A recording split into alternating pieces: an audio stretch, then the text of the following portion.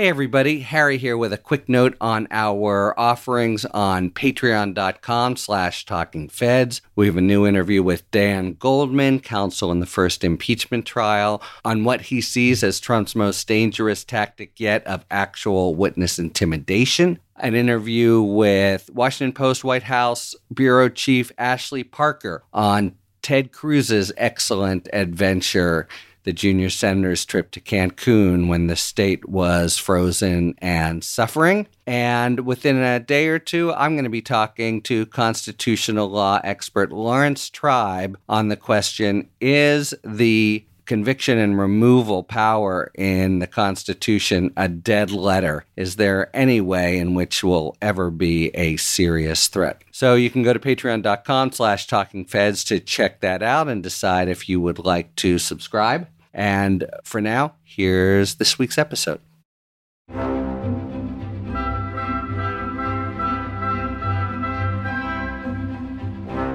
Welcome to Talking Feds, a roundtable that brings together prominent former federal officials and special guests for a dynamic discussion of the most important political and legal topics of the day.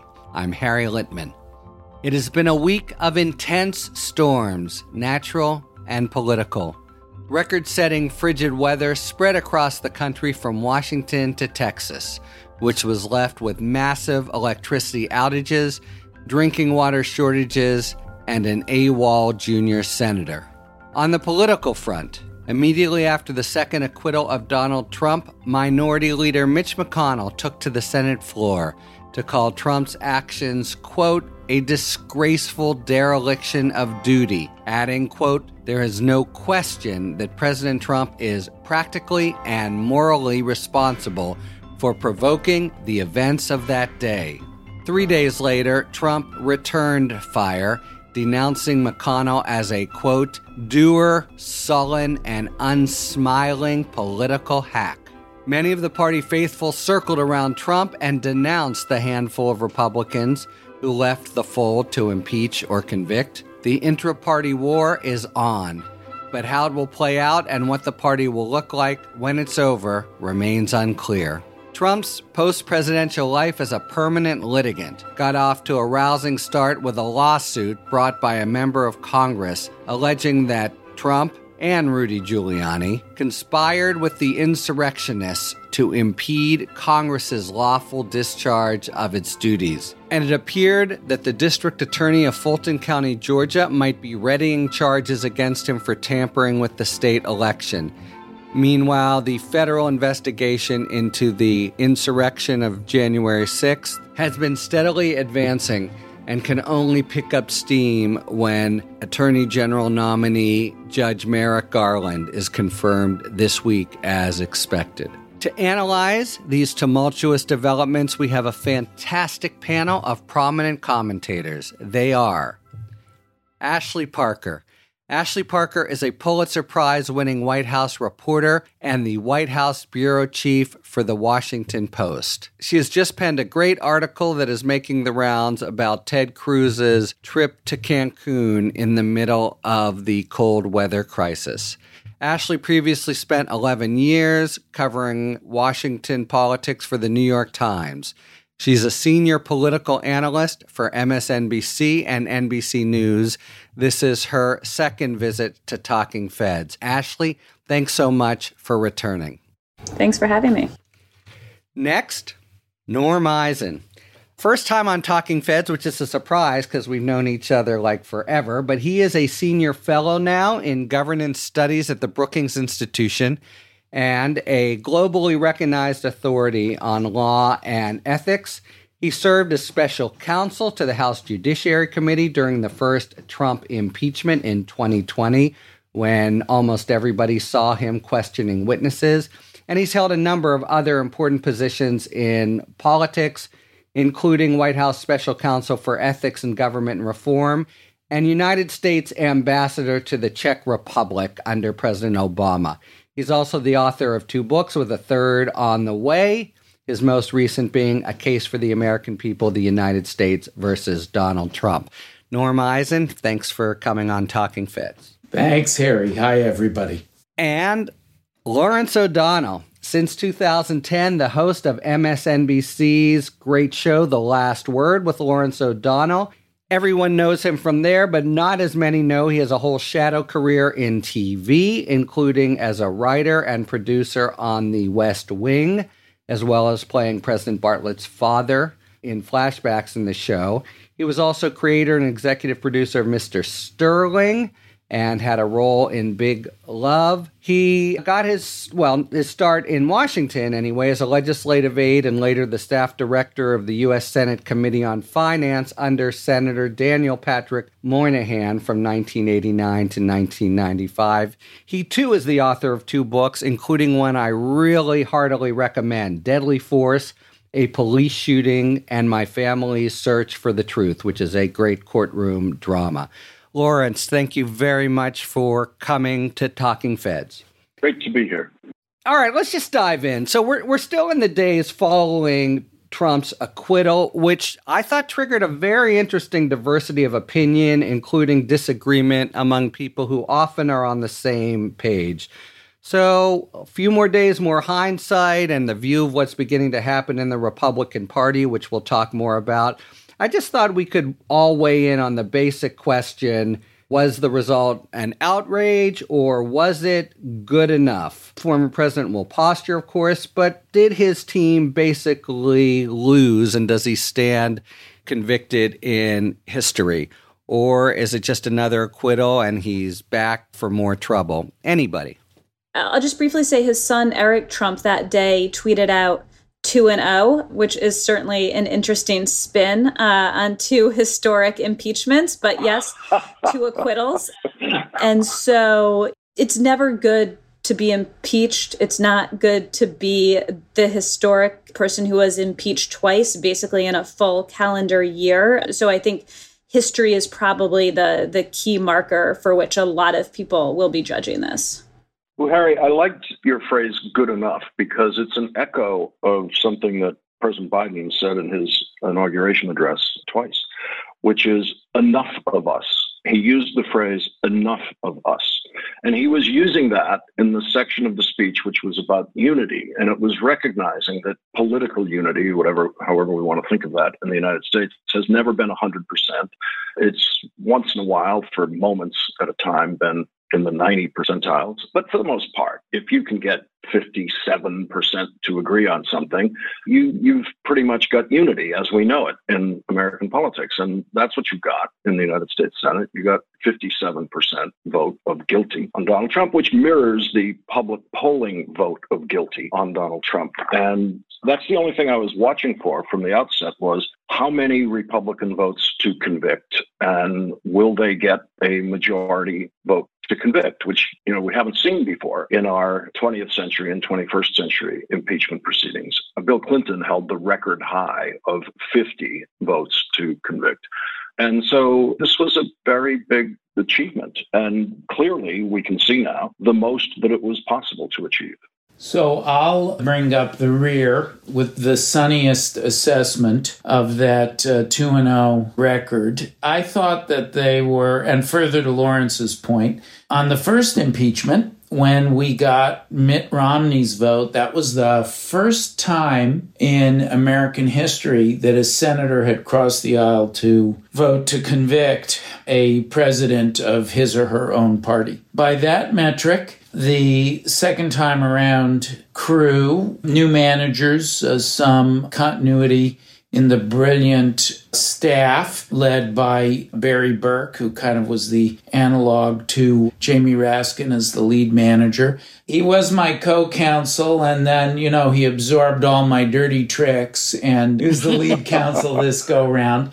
He is America's greatest trial lawyer. Certainly there's no better. I've been doing cases with Barry for decades, and there's no better trial lawyer. And there's no more brilliant constitutional scholar in Congress than Jamie Raskin. So they were a fitting pair and a wonderful crew. They were 7 times as successful by the quantitative measure in picking up 7 Republican votes. I could wax on about, as a matter of the trial lawyer's art, all the wonderful things that the team of managers and counsel did. And I think it sets up a lot of accountability to come, including criminal investigations and civil litigation. So, yeah, I thought it was a successful accountability enterprise and really just beginning. Okay, so I just want to add a couple points. I guess we're all sort of on the same page because I'm also with Team Sanguine here overall. First, just a quick point to follow up on Norms as a former trial lawyer.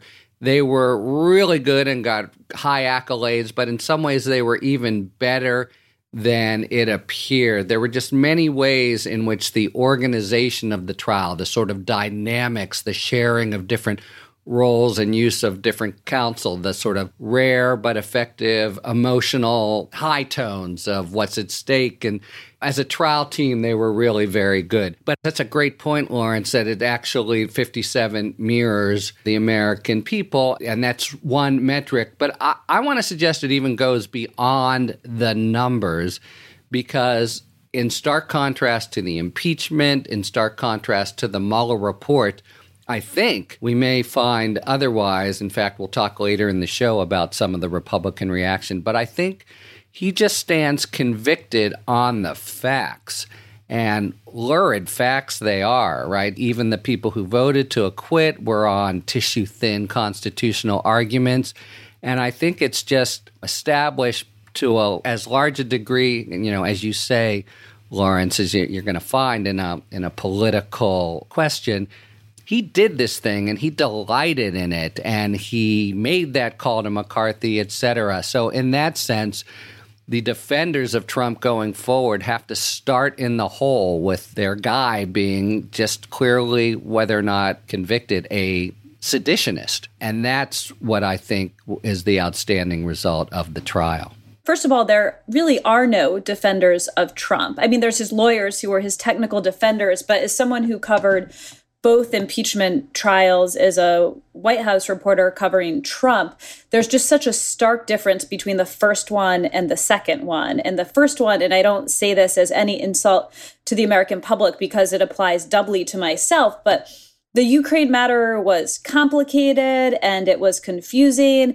There were difficult names. It felt like you were in a Dostoevsky novel. And I'm paid to cover this. I'm paid to understand this. And I was always having to go to the person on our team who was the Ukraine expert to ask, well, so now who is this oligarch again? And the second one, as you just said, Harry, is just so simple. It played out on real time in live TV. The president basically asked his supporters to do something, and then they did that thing, and it led to violence that everyone witnessed in real time, including 5 people dying. And so regardless of whether there was an acquittal, as there was, or a conviction, this is just something that intuitively every single person in the country understood, and no one really defended. So no matter what you thought, is it constitutional now that he's not president, or does it really reach inciting an insurrection? Everybody, just sort of in general human layperson terms, agreed this is despicable what happened. And that to me is kind of the difference between the two and how they'll be remembered.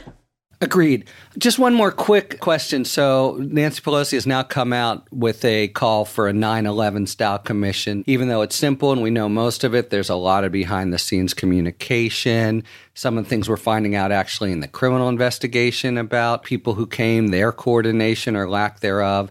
Is that going to take? And will everybody have the stomach for that? Will we see a whole big exhuming of the rest of the facts with a large-style congressional investigation, do you think? Well, the big issue is we've just begun to excavate Trump's engagement or non-engagement. That'll be the challenge, to see what else can be shaken loose, including Secret Service type internal executive branch information. But it gives Pelosi a hiatus, which she wants, the Biden administration wants. I think America wants a break from Trump. This will not be a fast boil investigation, so we'll all get a break. Will it be a public one? The models for this have all been public, but I don't think the models are going to work in this case. I think there's a very fair chance that this commission will never exist, because it has to be legislated, and it has to be legislated by both the House and the Senate. And there's no reconciliation provision to get it through the United States Senate. And so in the past, it hasn't been hard to do this because you create an appointing formula. The speaker gets to appoint 3 members, and the House Minority Leader gets to appoint 1 or 2, and some lower number, and often equal numbers.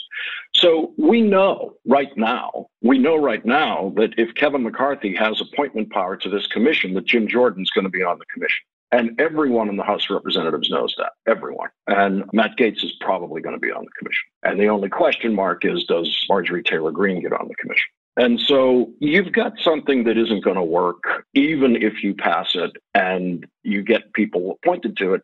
A Jim Jordan commission is not going to work the way we have seen these things work in the past. So you'd never get a unanimous finding of the commission, which is what they're always going for. I think there's a strong possibility that it will never exist. And there's a very short version of this investigation, which is there was no fence. And it's really the last area of the federal government that you can attack quite that way. Since Timothy McVeigh, when Timothy McVeigh blew up the federal building, everything changed. You couldn't have the same access even to the Russell Senate office building after that. You could no longer drive a car past the White House on Pennsylvania Avenue. And the reason we've never seen this happen at the White House is that they have a reasonably high fence that is not terribly unsightly. It doesn't look like some kind of, horrific, imposing fence that a dictatorship needs to protect itself. It's see-through. You can still take lovely photographs there. And if you had that fence around the Capitol campus, which has been considered in the past, then this could not have happened. You would have had 1,300 people gathered around that fence. And you saw the video of the initial entry to the campus. It was one of these little things that you can just pick up that they use for crowd control in temporary situations. They use them for orderly crowds that were going through ticket lines or something.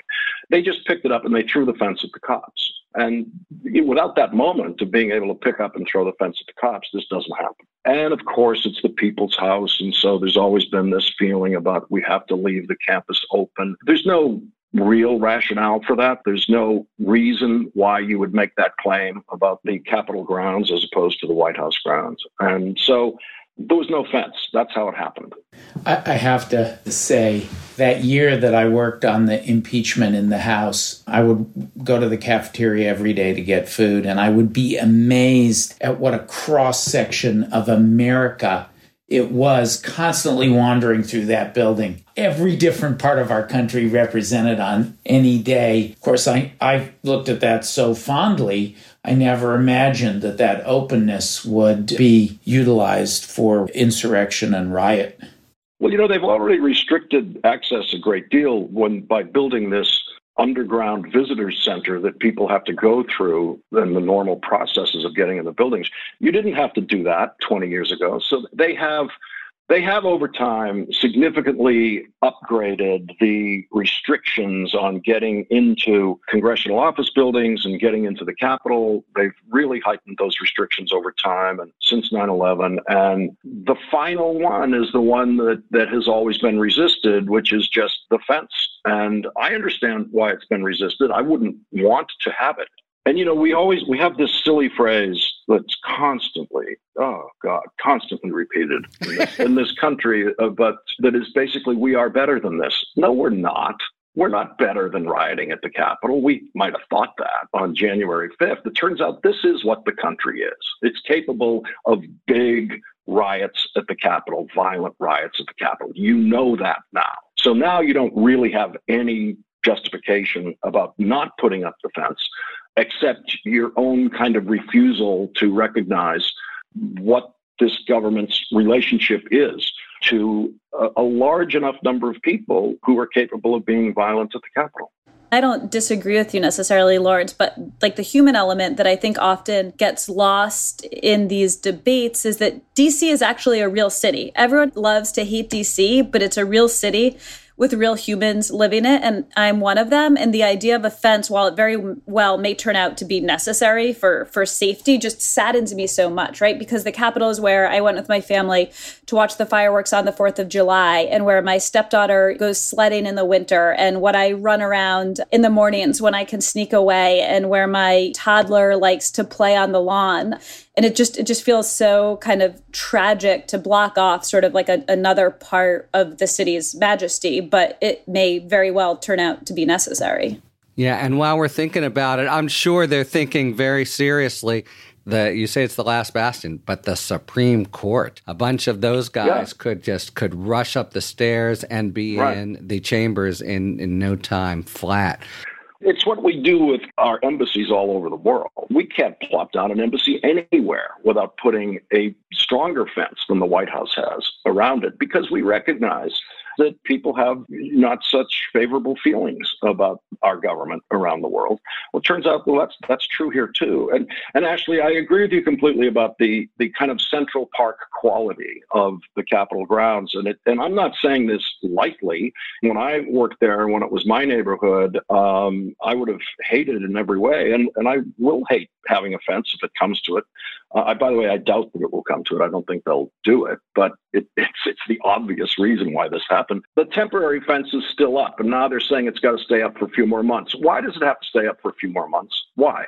And then when those months are over, why can it come down? Like, what game is being played here? Who's pretending that when you take that down, the fantasy is restored? I mean, look, it's part of, it's not just government, right? Life has changed so much in the last 20 years in every public space you go into, including office buildings. I see your solution here. I just want to underscore this very, I think, trenchant point that you made, Lawrence, on the whole topic, which is we may well not see this commission because otherwise we'll have these circus hearings. So we'll look to that. All right, this is a good, actually, segue to the next thing I wanted to talk about, which is the whole civil war within the Republican Party. And let's just focus first, as a segue, on McConnell. And so he gets up right after, it's obviously planned, right after the acquittal that he votes for on phony baloney legal grounds that were already settled anyway. But he then has this really excoriating speech of Trump. And one presumes that McConnell never acts out of real feeling, whatever that would even mean, but out of political calculation. So what exactly was his political calculation with this straddle? Does it look as if it hasn't worked, or, is the jury still out on that? Well, I'll offer a legal perspective and let others weigh in on the politics. From a legal perspective, it was a powerful jolt, in some ways a more powerful one than if he had voted to convict but then stayed silent or muted afterwards, because it is a statement by the most powerful, arguably highest-ranking Republican left today that will be hung around the neck of Trump and Trump's followers and anyone Trump endorses. And so I just thought it was laying down such an important marker in these legal, and I guess to some extent, legally tinged political battles to come. I thought it was very valuable, and it doesn't exonerate McConnell's terrible hypocrisy voting against an impeachment because the defendant was no longer president, when it was McConnell's fault that the trial did not begin. Oh, technicalities, right? So that was classic McConnell hypocrisy, but I thought the statement was extraordinarily valuable and important.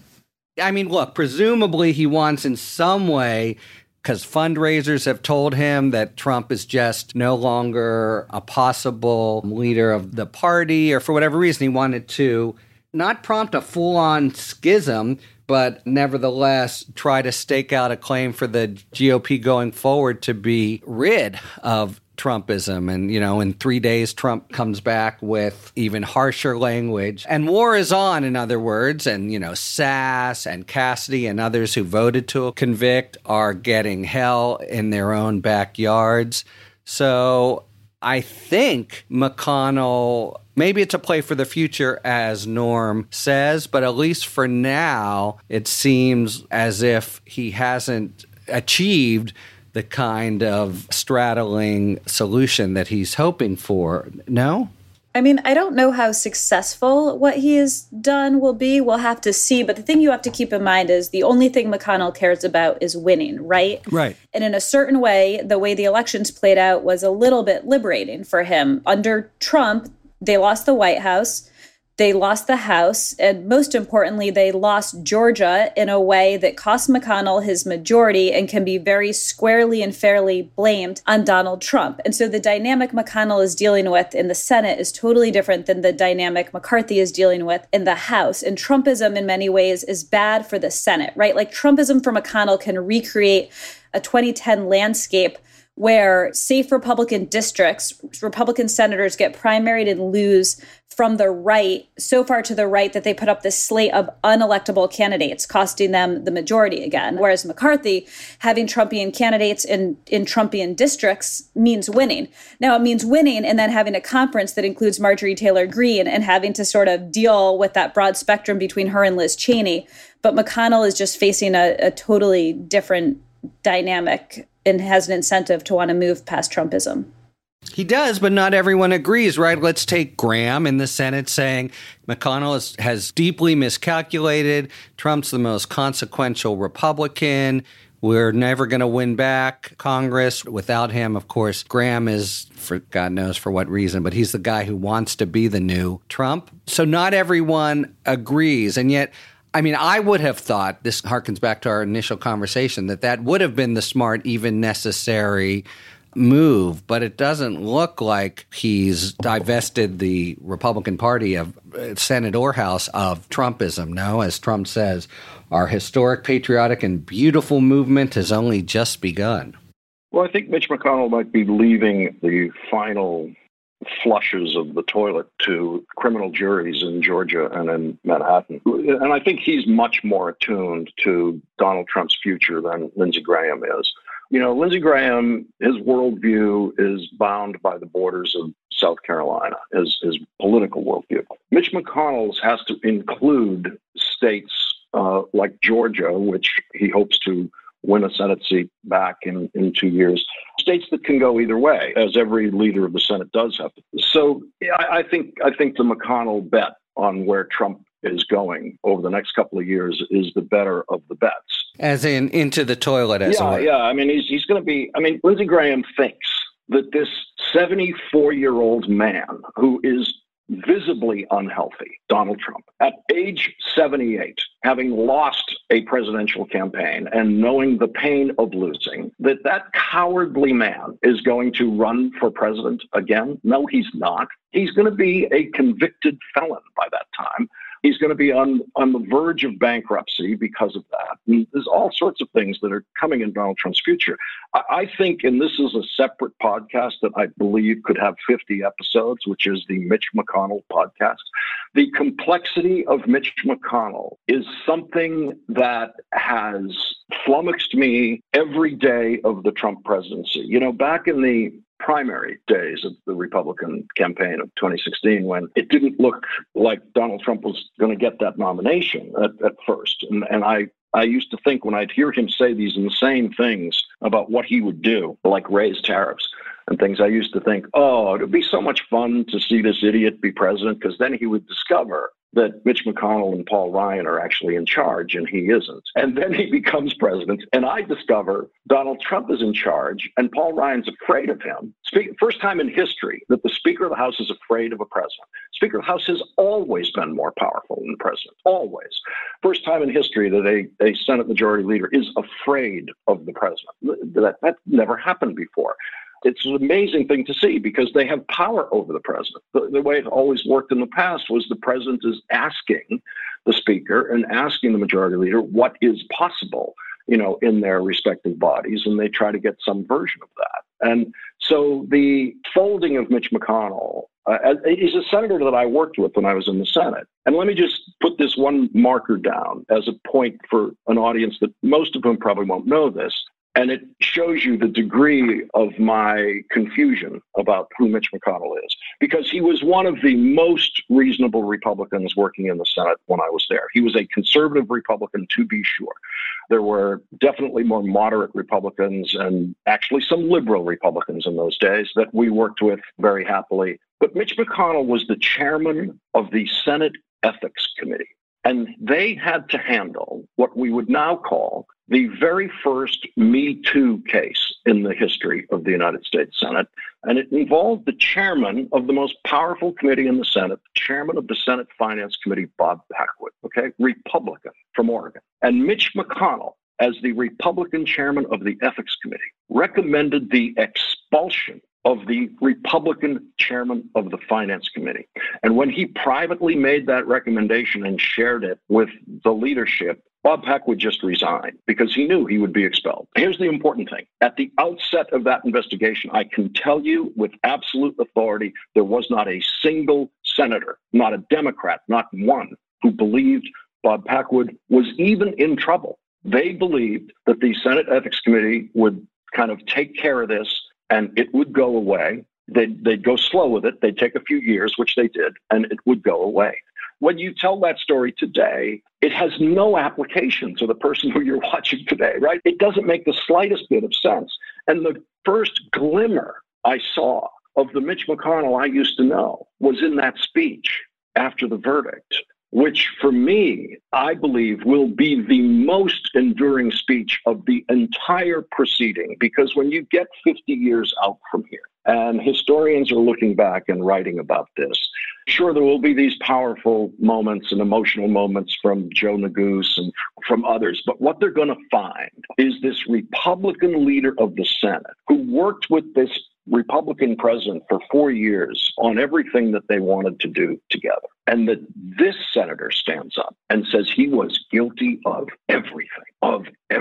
And that will be the most condemning and convincing single thing that historians read in that Senate trial 50 and 100 years from now. McConnell is a genius. I have to tell a little McConnell story that sheds light on the complexity of the man. I have historically had good relations with him, and the complexity is not confined to the areas that Lawrence outlines. He has one of the most interesting records on civil rights. Not consistent, but people will tell you he has at times been a shocking ally. And when I was nominated and I had to move through the Senate, he was helpful to me. There was some Republican opposition, and I will never forget from the White House watching my vote on C-SPAN, and McConnell stood in front of the desk, and as every Republican senator approached to vote, he gave him a thumbs up or a thumbs down because he was tallying that there would be enough votes to get me through, for which I'm grateful, but not so many that it would embarrass the Republican opponents to my ambassadorial nomination. I had so many nice exchanges with him when I was on the floor of the Senate for the first impeachment trial, and he's one of the great protean figures. I want to just stay with the politics of this for a minute. Is this all kind of good for the Democrats if the Republicans are squabbling this way, to have that sort of deep schism and civil war? Or is it bad because it makes the whole place sort of more dysfunctional and makes it harder for Biden to just have a productive Senate to partner with? It's a good question. Certainly, I don't think the Biden people would turn down that 2010 scenario I mentioned previously, where a Republican gets primaried by such a fringe extremist candidate that a Senate seat that might have stayed Republican or gone Republican goes Democratic. They would welcome a larger majority. But on the whole, when you talk to the Biden people, they want to move past Trumpism. And by Trumpism, I don't just mean the former president, but right. I do mean him. But I also mean sort of the dangerous misinformation and the incivility of discourse. And it's an interesting question on if this will work as a strategy, but the Biden campaign largely ignored Trump fairly successfully and rode that strategy to the White House. And in talking to them now that they're in the White House, my question was kind of like, well, can you still do that in the White House? And their answer is very much absolutely, and we can do it more so. We now never want to engage with him, right? We're not running against him. We're running against coronavirus. We're running against the economy. We're running against climate change. Now, is that the correct theory of the case? We will see. But they very much sort of correctly understand that the Biden presidency will rise and fall on their handling of coronavirus and the Biden presidency. And anything that complicates bipartisan efforts isn't good for them. Anything that complicates, they're trying to get vaccines in arms. And if there's a faction of the people who doesn't trust vaccines because of sort of MAGA nation writ large misinformation, that's bad for them. And when you look at the polls of the not insignificant portion of Republicans who don't believe Biden is the legitimately elected president because of Donald Trump's false, baseless claims, that's bad for him. So I think there's a world in which Republican and Democratic and presidential interests all align in that a huge swath of the country would like to move past Trumpism. It's a good point. To the extent that Sass in Nebraska or Cassidy in Louisiana are being woodshedded, it suggests that there's at least a big contingent in these local Republican parties that must continue to adhere in one fashion or another to the big lie. It's time now for our sidebar feature, which this week is about constitutional limitations under the Eighth Amendment's prohibition on cruel and unusual punishments for criminal sentences and conditions of confinement. And to tell us about that topic, we are very happy to welcome Mike Farrell. Mike is an actor, director, producer, and political activist, best known for his role as Captain B.J. Honeycutt on MASH, for which he won an Emmy in 1980. Under the aegis of his own production company, Mike has produced a number of feature films, including Robin Williams' Patch Adams. I give you Mike Farrell on constitutional limitations on punishments and conditions of confinement. About 2.3 million people are behind bars in the United States today, a greater proportion of the population than in any other country in the world, with the possible exception of China, about which little is known. Our courts traditionally give a lot of leeway to prison officials to set prisoners' conditions of confinement. But the U.S. Constitution's Eighth Amendment, which prohibits the imposition of cruel and unusual punishments, sets some limits on the way prison officials may treat prisoners. The Eighth Amendment also forbids legislatures from imposing disproportionately harsh criminal punishments. The Supreme Court has held that the Eighth Amendment requires a very rough proportionality between the seriousness of the sentence and the offense.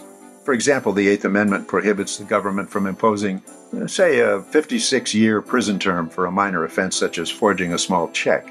And recent court decisions have held that states may not execute those who committed any crime, even murder, if a minor at the time.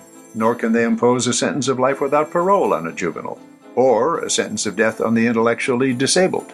The Eighth Amendment also imposes narrow limits on the conditions of confinement of a prisoner.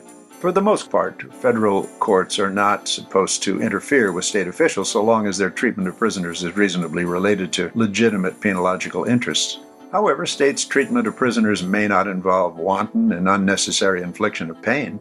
For example, the Supreme Court found a constitutional violation when a prison official handcuffed a prisoner to a horizontal bar, exposing him to the hot sun for several hours. But the Eighth Amendment line is fairly lax. It does not preclude practices that many other democracies have outlawed. Start with capital punishment itself. While a number of Supreme Court justices have concluded that the Eighth Amendment categorically outlaws capital punishment, a majority of the Supreme Court has never so held. Indeed, during the last months of the Trump administration, we've seen a spate of executions of federal prisoners for the first time in 17 years. In Europe, by contrast, the death penalty has been completely abolished, except in Belarus and Russia. And Russia, having declared a moratorium on executions, has not conducted any in 24 years. The Eighth Amendment also permits a state to place prisoners in solitary confinement for 23 hours a day. Today, we hold 75,000 inmates in solitary confinement, sometimes for years, and they account for fully half the suicides among prisoners. President Obama questioned the efficacy of solitary confinement. The UN Special Rapporteur for Torture called it torture and said it should be limited to 15 days maximum, after which psychological damage may become permanent. And Justice Anthony Kennedy, before retiring, raised the prospect that the Constitution might forbid it. But again, the court as a whole has never so ruled.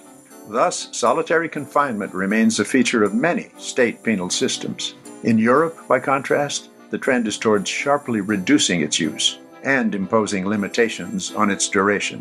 For Talking Feds, I'm Mike Farrell. Thank you very much, Mike, for telling us about that important topic. Mike's been an outspoken activist for various political and social causes, including the death penalty and immigration. We got a few minutes now. I'd like to talk about the trickle that's going to be, I think by all accounts, a flood of litigation involving the former president. I think from what Lawrence said, I think he figures to be a civil defendant, criminal defendant, or prisoner for the rest of his life. One interesting lawsuit that happened and one that seems possibly to be ripening toward market. And I just wanted to talk briefly about them. So there's first this Benny Thompson suit under, let's get nerdy a little bit on him, Norm, USC 1985, Section 1. And there was a kind of at least poetic justice there, given it's the Ku Klux Klan Act. And Norm, how about the quick skinny on what that suit is and whether you think it's a serious prospect to have Trump at least have to be deposed? Very serious threat to Trump. It's Representative Thompson suing Trump, Giuliani, the Proud Boys, and the Oath Keepers.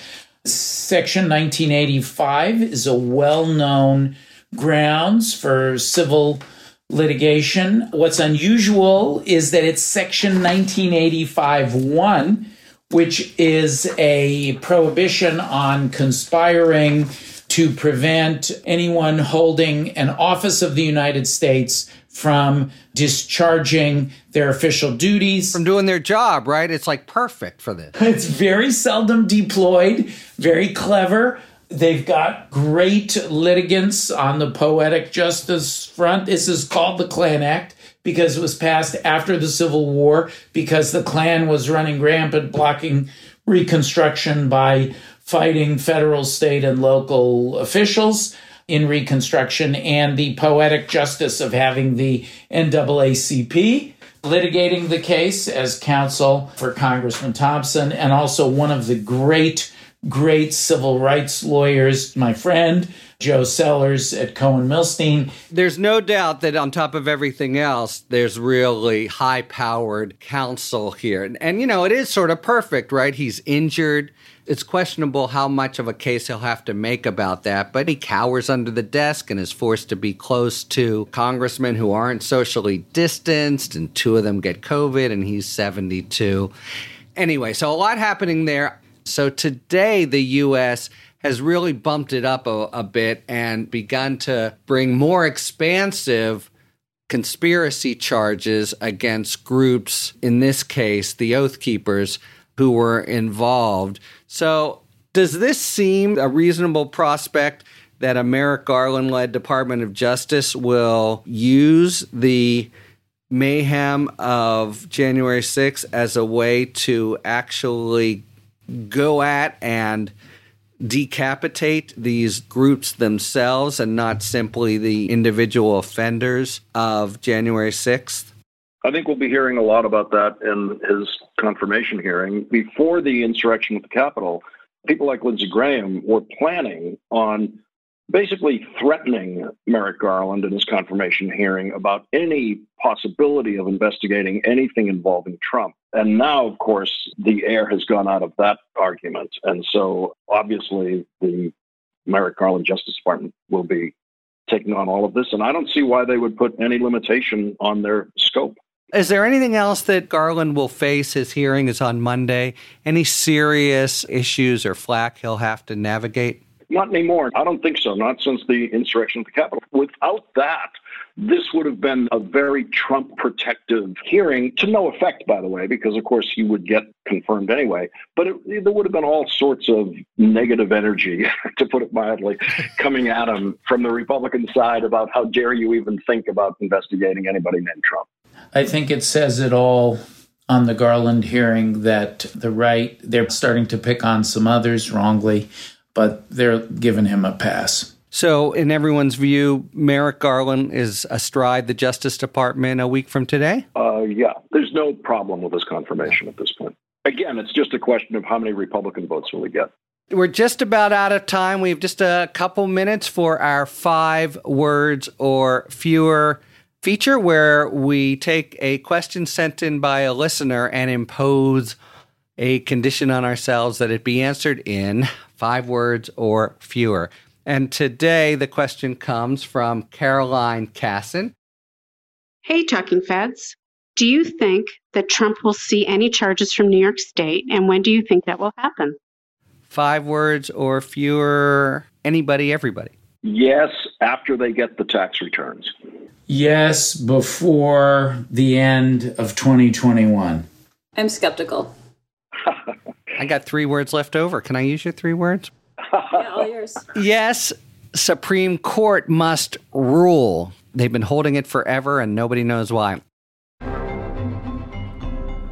And there's an end for now. Thank you very much to Ashley, Norm, and Lawrence. And thank you very much, listeners, for tuning in to Talking Feds. If you like what you've heard, please tell a friend to subscribe to us on Apple Podcasts or wherever they get their podcasts. And please take a moment to rate and review this podcast. You can follow us on Twitter at Talking Feds Pod to find out about future episodes and other Feds-related content. You can check us out on the web, talkingfeds.com, where we have full episode transcripts. Submit your questions to questions@talkingfeds.com, whether it's for 5 words or fewer, or general questions about the inner workings of the legal system for our sidebar segments. Thanks for tuning in, and don't worry. As long as you need answers, the Feds will keep talking. Talking Feds is produced by Jennifer Bassett and Rebecca Lopatin. Our editor is Justin Wright. David Lieberman and Rosie Dawn Griffin are our contributing writers. Production assistance by Matt McArdle. Our consulting producer is Andrea Carla Michaels. Thanks very much to Mike Farrell for explaining federal constitutional limitations on punishments and conditions of confinement. Our gratitude goes out, as always, to the amazing Philip Glass, who graciously lets us use his music. Talking Feds is a production of Delito LLC. I'm Harry Littman. See you next time.